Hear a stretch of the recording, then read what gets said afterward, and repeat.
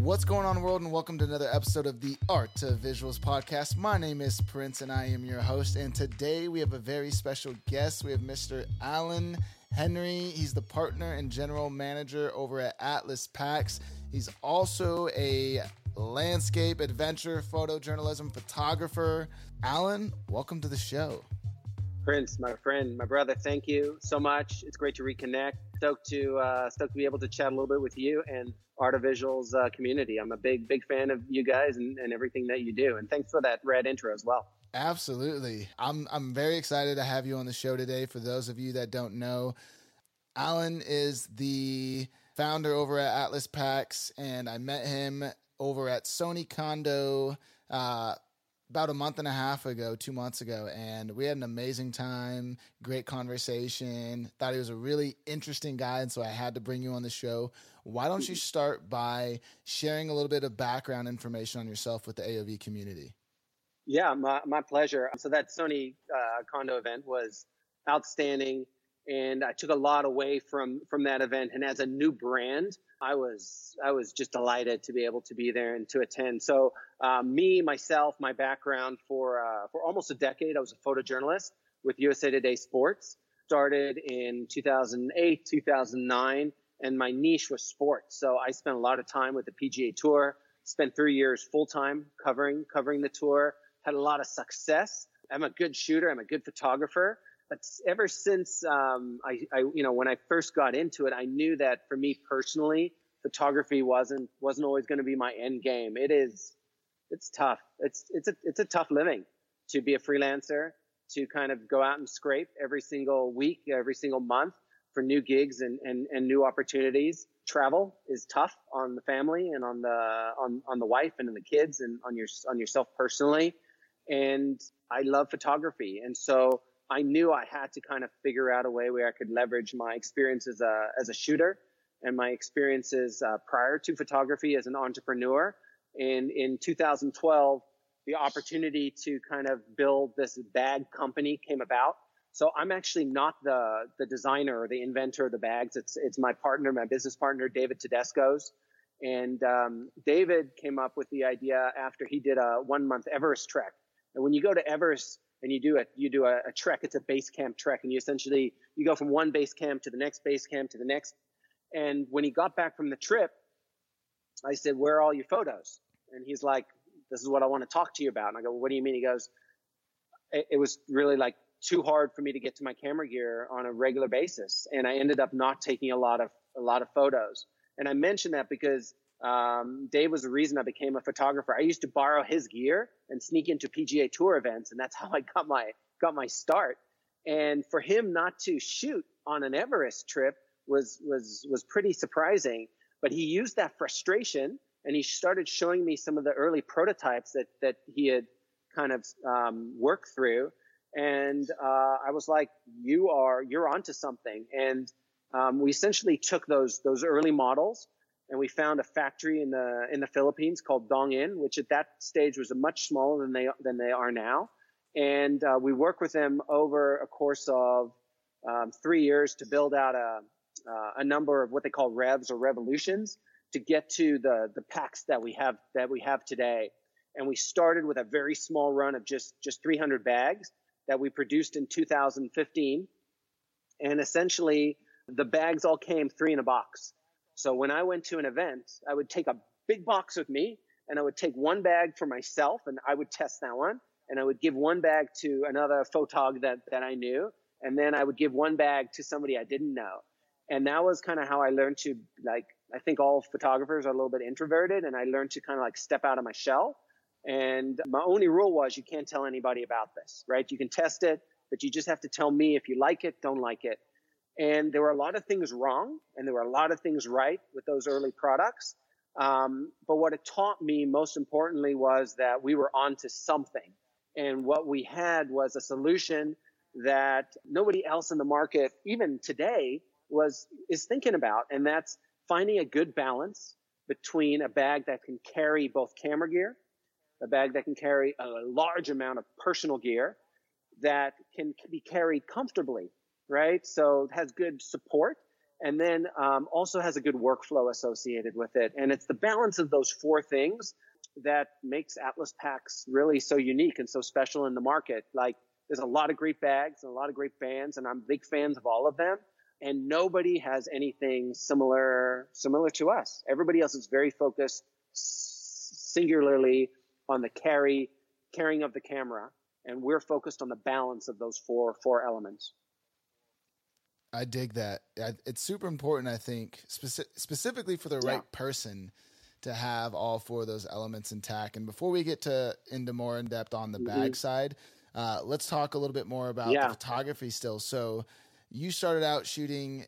So that's how you got into photography, was sneaking on to the PGA Tour tournaments and shooting. That's so rad.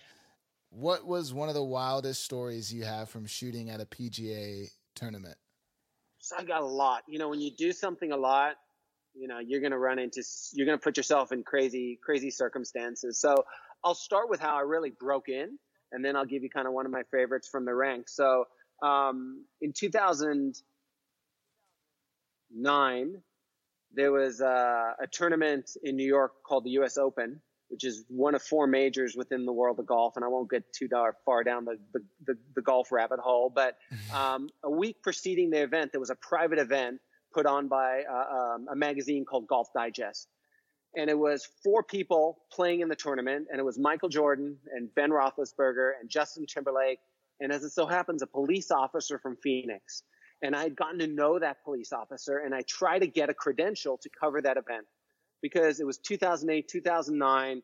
And I, at that stage, I was still searching for what I wanted to do as a photog. And so I ended up flying into New York, somehow talking and working my way through all the layers of security with all my camera gear. And I went and shot that event. And I ended up making a coffee table book that I gave to Timberlake and Roethlisberger and Jordan and the police officer from Phoenix. But I also saved one copy that I gave to Jerry Tardy, who's the publisher of Golf Digest, which is a Condé Nast publication. And at that point, I just maybe done one or two events for USA Today. And one of the events I'd signed up for specifically because I knew he played in that event was the AT&T Pebble Beach Pro-Am. And I took my last coffee table book, and they were expensive, like $400 or $500, made by a company called Couture Books, which is based out here in Phoenix, actually, very big in the wedding space. And I gave it to the concierge, and I said, please give this to Mr. Tardy. And I didn't hear anything back on Saturday and didn't hear anything back on Sunday. But on Monday, I got a call from the creative director from Golf Digest, and I got hired for my first gig. And so that was how I kind of went from being on the fringes to essentially to breaking in. And I don't think I could repeat that process or those steps today, but somehow it worked out for me back then. Dude, talk about hustling. Talk about what I love to hear. I wish I heard more of those stories. You hear so many stories from people that didn't get an opportunity or this or that, but you don't hear the stories of, I hustled so hard. I tried a unique angle. Like, instead of approaching this like everyone else would ever approach this, you approached it in a new way, and in a way that would be really difficult to forget, which ended up landing you a job. That's so awesome. Yeah. Take notes, ladies and gentlemen. Anyone that's struggling out there looking for work, you got to do something to stand out. And I think what you did was a perfect example. That would work to this day. There's no doubt about it. And I talked with a lot of photogs about the difference between asking permission and asking for forgiveness. And I think when you're struggling and you're not getting the traction that you need to ask for permission, because you got nothing to lose, right? Like, what's the worst that's going to happen? And by the way, when I was out there, they caught me, they busted me, and they said, you have to leave. And I said, you don't have the right to ask me to leave. And they realized that they didn't. But then they said, you can't publish the book. And I was like, you don't have the right, because you let me be out there. So, you got to challenge the conventional wisdom. You've got to push the boundaries, but you also have to know when you have to ask for permission. And I think that's the difference, right? Like, there's an evolution with anything, and you can't always go charging ahead and expect the types of result. Sometimes you kind of have to kind of eat a little crow or just stand in line and don't ask permission, ask yeah, forgiveness. and so go from there. In terms of, working with the tour and working with the players, I'm trying to think. I had some amazing experiences probably. I got Photo of the Year from Golf Magazine and Sports Illustrated for a photo I did, which was a pretty big hit. Probably the thing that is more interesting to me is the droughts that I went through. So when I first started my first PGA Tour event, I got a double truck. And I don't know if you know what a double truck is or if your listeners do, but it's when you get a 2-page spread in a magazine, right? Like magazines are pretty much dead at this stage of the game in some regards, right? But, I really only shot for print mostly, right? So to get a doubles truck in a magazine, my first NASCAR event, I got a double truck. Like I hit the ground like so hot, I can't even tell you. And then I don't know what happened, but it went cold as quick as it got hot. And for almost a year, I had almost nothing published. I went from, I would show up, I would take pictures, and they would find their way in magazine, to all of a sudden, it was crickets. And I went through a year where I really questioned if this was the right profession, if this was the right occupation for me. Was I spending my time and energy in the right places? What eventually I came to learn is that you just need to settle in, and you need to find your spot. And you need to not worry about the day, and you need to think about things a little bit more long term. And what I realized was I was trying to recreate what I had already done. I was trying to create things that I thought people wanted. And it took me a year to flush through that and to settle in, and then to fundamentally kind of find my niche and find my success. So I don't know, that's a long answer to your question. Probably some of the craziest stories I had always going to involve Tiger. I mean, I've been hit by him with golf balls, him and Rory. Back in the day, cell phones weren't allowed out when you went to events. And, there were circumstances where, media, you're allowed to bring your phone out there, and my phone would ring at odd time anyway, just kind of making a silly fool out of yourself and kind of eating crow. And, it's like anything. You do something enough times, you're going to make a mistake and you're going to mess up. And I certainly did. I certainly had my share of those.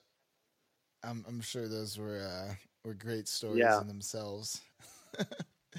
Okay, so when did the transfer happen? At what point did you transfer out of the making a living as a photographer to deciding that you were passionate, finding a passion in designing products for photographers? So literally from the moment I decided I want to become a photographer, the very first, I'm all self-taught and, or YouTube or local camera shops, but I did go to one event. I went to a sports shooter event in LA that basically was run, I can't remember who ran it off the cuff, but there was a photographer there. He was a documentary photographer. He was a great photographer, but he had developed a speed light system for flashes that was a product. And I remember sitting in his workshop thinking, I want to be a photographer, but I want to make stuff for photographers. My entrepreneurial background was already peaking before I even knew how to operate a camera. And when David connected with me in 2012, I was already teetering off my PGA Tour coverage. We had just had our second child. I knew I couldn't travel as much anymore. And it essentially took me 3 years to transition to a point where I no longer had to depend on photography in order to kind of have a living wage, if that makes sense, right? So 3 years of still doing photojournalism, covering a ton of local sports, doing a lot for, from headshots from attorneys' offices to golf course landscapes. I had a camera. I had a contract with Lululemon for 6 years. So I shot over 100 of their, I was busy, but I was also grinding and working on the packs at the same time. And so essentially in 2015, I made a much harder shift where I was no longer actively booking photography gigs. So in fairness, the amount of time spent on Atlas packs in those early years was pretty minimal, right? We'd send a bag off to the factory.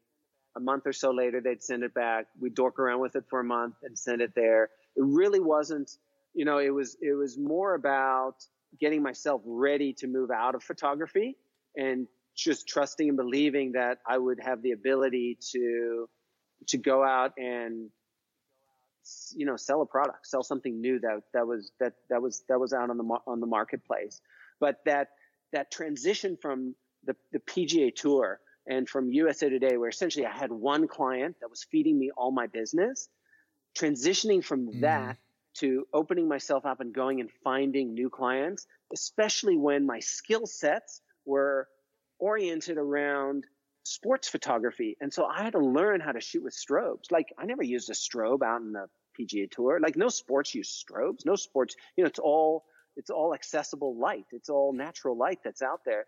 So I essentially had to learn how to and teach myself how to shoot portraits, how to I could go do golf landscapes, but I couldn't do corporate portraits in 2012. So I spent a lot of time, teaching myself how to shoot, saying I could do something, and then figuring out if I could do it after the fact, which, is a little bit like, asking for forgiveness instead of asking for permission, right?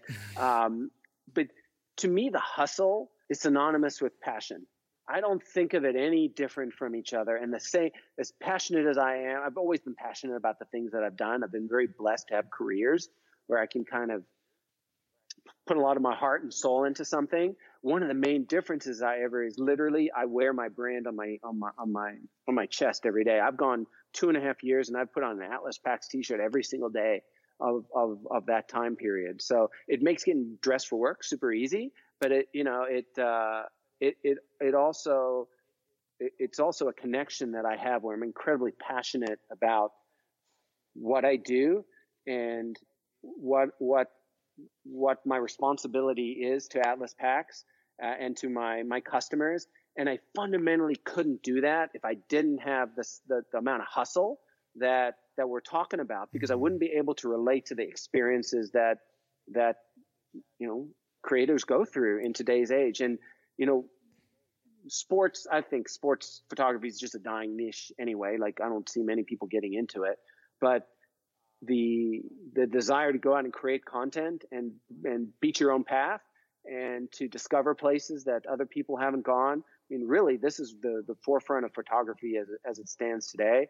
And the funny part is that's not who I am as a shooter, right? Like, I'm not quote unquote an outdoor person. So I really have to listen very hard to my customers and engage with them to make sure I'm creating solutions for them that they need and that they want. And as passionate as I am about photography, I'm even more passionate about creating tools for photographers, tools that make us better at our jobs and how we operate and how we travel and how we create. So what other tools do you think might be out there that are missing right now for photographers, or that definitely have lots of room for improvement? So I think the biggest one is best practices. And I don't want to say this in like a loosey-goosey way, but there's no recipe to success that you can follow as a photographer. You just have to figure a lot of it out yourself. And I think the solutions a lot of brands create don't always include good workflow and don't always enhance best practices. And so, for me, that's, Atlas Packs has to have a very distinct value in the market. I'm not going to make something if somebody else has something else close. I would say if, in terms of something specific, I would say that ways to carry cameras on our body is probably a big missing link in the industry, right? Like, neck straps, suck. I just don't know another way to say it. Like, nobody likes them. They're little wrist ones. Nobody likes them. For years, I used the Think Tank belt system, which works phenomenally, but you just look like a little bit of a, it just doesn't, it's not a very fashion forward thing, but it's very practical.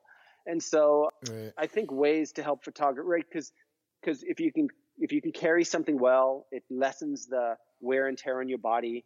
I think that's an area of opportunity.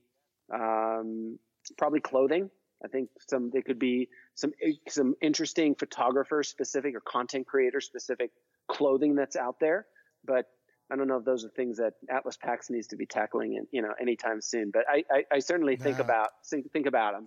Yeah, no, absolutely. I love talking about that stuff because I mean, we have so many people listening to this podcast, and ideas are like ideas are great to Mm-hmm. throw around. I love talking to guys like yourself because I know you have lots of ideas.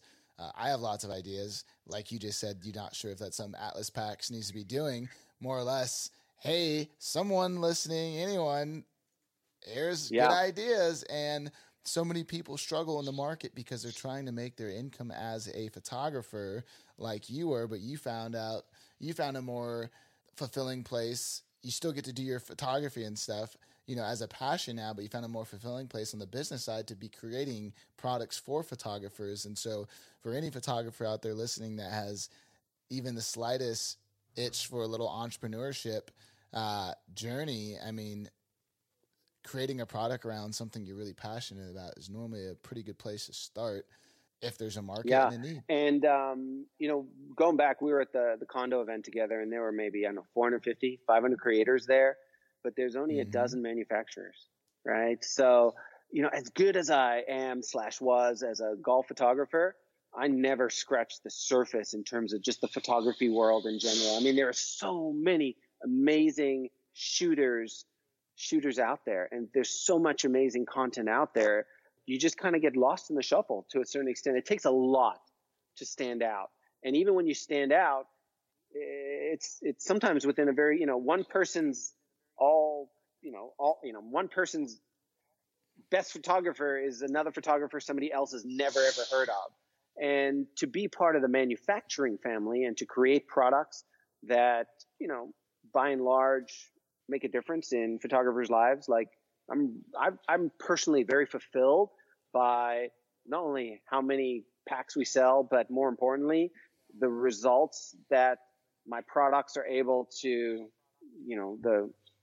the stories that I hear from the field and the feedback that I get from my customers, that fuels my fire a bazillion times more than getting my photos published ever did. And, it's just like, it's incredibly rewarding. And so I love where you've kind of taken this conversation. Absolutely. And it doesn't matter, even if within the world of bags, I think there are missing opportunities within the world of bags. And if you're a photographer out there and you've got an idea for a pack or a bag or a carrying solution, follow that path. Take it, go get some molds made, go get a 3D printer, go get a seamstress to put something together and have buddies test it out. I mean, it's how I started. It's how, it's like, you just get out there and see what the feedback is. And worst case, you learn from the experience, right? Best case, it ends up resulting in something that you can fundamentally end up manufacturing and you can build a business out of, and you can provide creators with a solution that they, that makes them happy. And you will, once again, it's incredibly personally rewarding to be able to make things for photographers. And, like, I got somebody's back. I don't know another way to say it. Like, I got somebody's back. It's a cool position to be in. And Yeah. I take that responsibility with it's a lot of responsibility. Like, I'm very serious about it, right? Like, I take a lot of pride in the build quality, in the designs, and, most importantly, the fact that photography is a practice, right? You never stop learning, you never stop growing. And for me, because I'm a photographer first and not a bag designer, the packs are the same way, right? Like, it's just a way for me to have a conversation with photographers. So you get my product, you now understand my design language. If you've got ideas that can improve that, this is your responsibility as a customer. And, the packs wouldn't be where they are today if it wasn't for my customer base. And where they're going in the future is directly based upon the feedback that I've gotten from the field, right? So how I shoot and what my focus is and what my kind of professional career has been is a very different niche than what most of my customers are. But it's, I think if I was an outdoor photographer, it'd be a lot harder for me to be open to things because I would already have that like knowledge and that experience. So like, I like being uncomfortable within the outdoor space as a photographer because it raises my learning. It pushes me to ask questions that I wouldn't be asking another sports photog, because, dude, I am a sports photog, and you don't learn if you don't ask. Right. Dude, I love that. I'm curious, what makes Atlas Packs, I guess, different than other backpack brands? So I got kind of two answers to this, right? My marketing answer would be, well, we can hold camera gear and non-camera gear and, all those types of things. Oh, the bags look very different, which is all kind of true. But I think fundamentally speaking, the answer is me. I don't know another way to say it, right? And just it's just an extension of the conversation that we just had. Is most other bag brands have designers that are in-house and full-time. Most other bag brands are thinking about just the camera gear. And, I approach things differently. I put myself, like, if you go to the website, I'm talking about it from a firsthand perspective, which is just a different way of communicating. Like, and in part, it's because we're still such a baby brand. We're still so new that in order to stand out, I think fundamentally you need to have a different conversation with your customer. So I've made myself personally very accessible. My cell number's on the site. You can text, you can call, you can email. I mean, now we have a customer service team made up of customers. We have an Atlas Packs Pro team, but I still read through every single one of those emails. I still jump in on a lot. It's like, the simple answer is me. I put myself between my product and my client so that I can manage the things that are important at this stage, which in some cases means that we're missing out on opportunities, as we've talked about, some marketing and email and some of the other things. But all that stuff will fill in later. Today we're selling more bags than I can make, right. And it's putting myself in the junction there is a big part of the difference between how Atlas Packs has grown as a brand and how other brands have kind of come to life.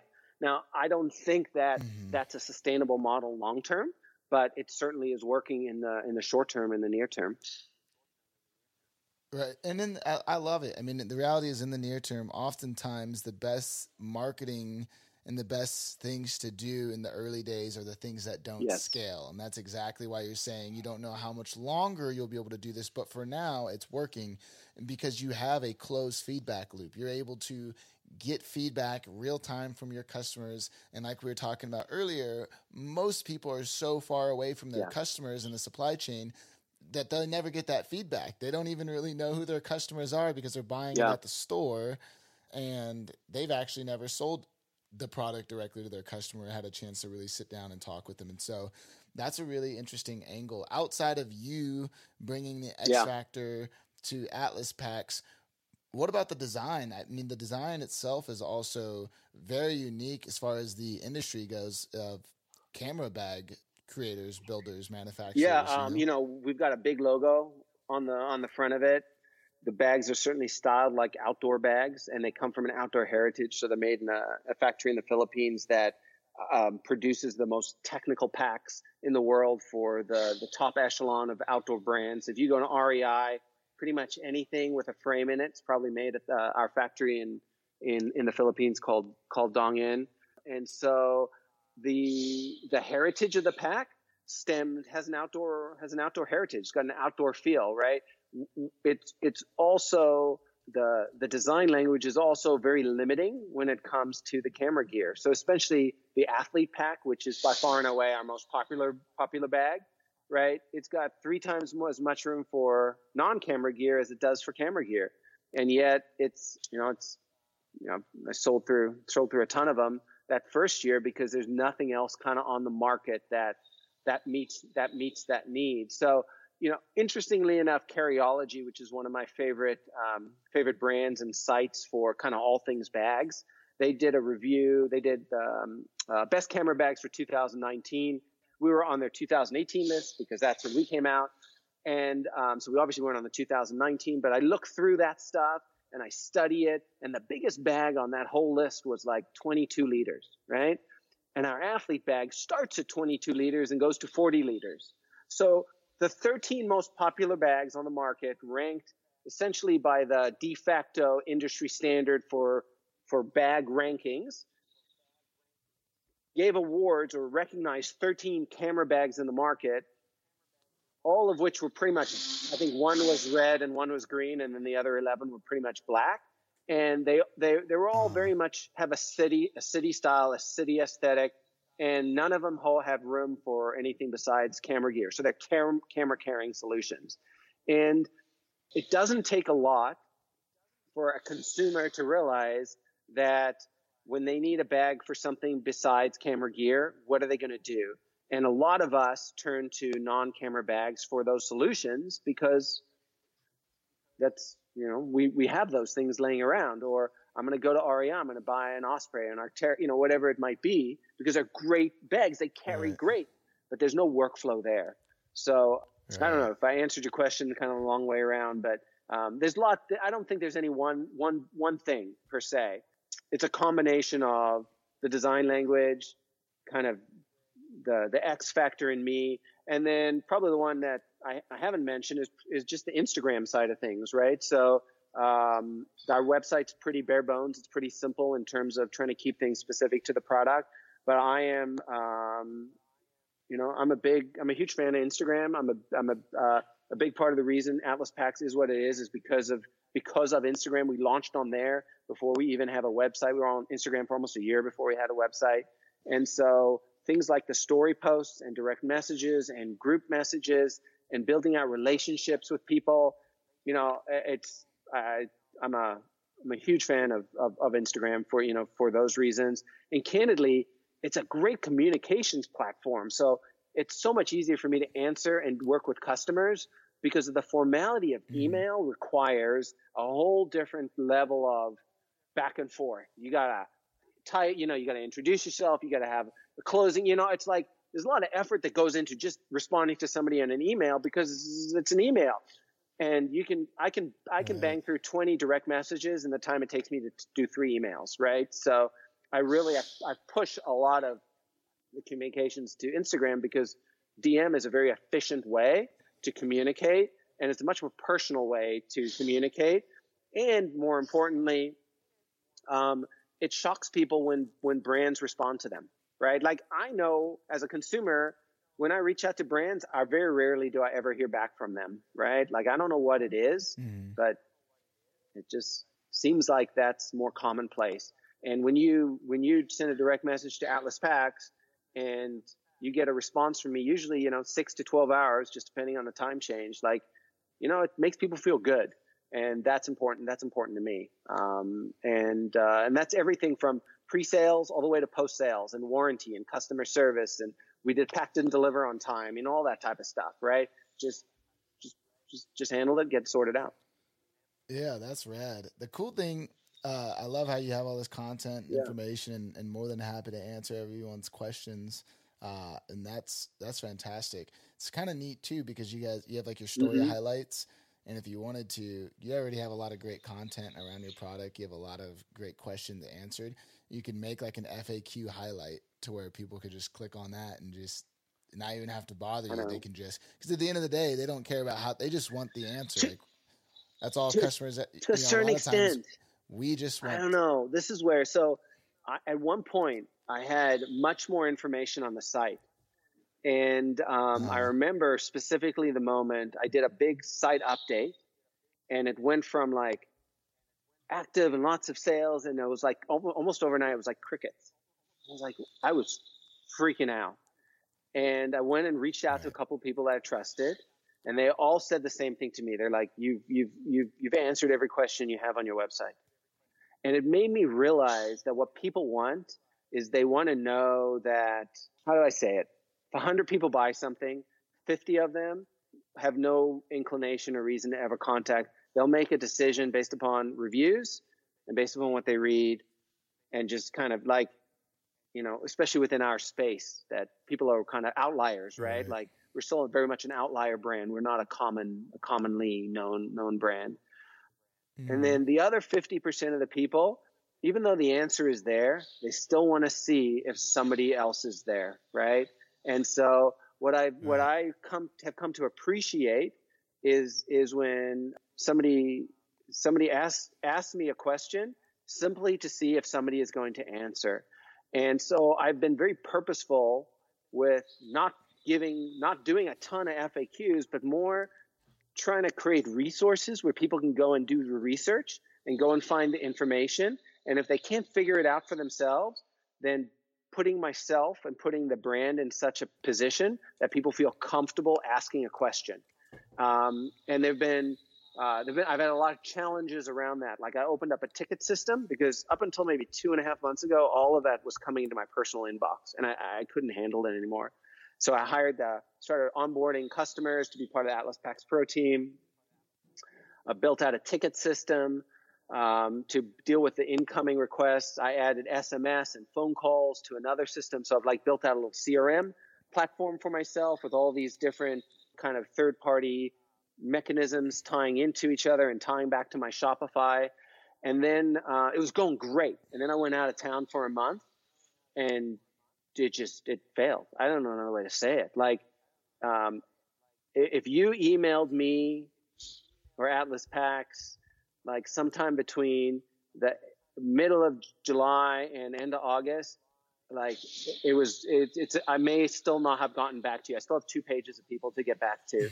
And so I mentioned that because just, there's just failure points within any business.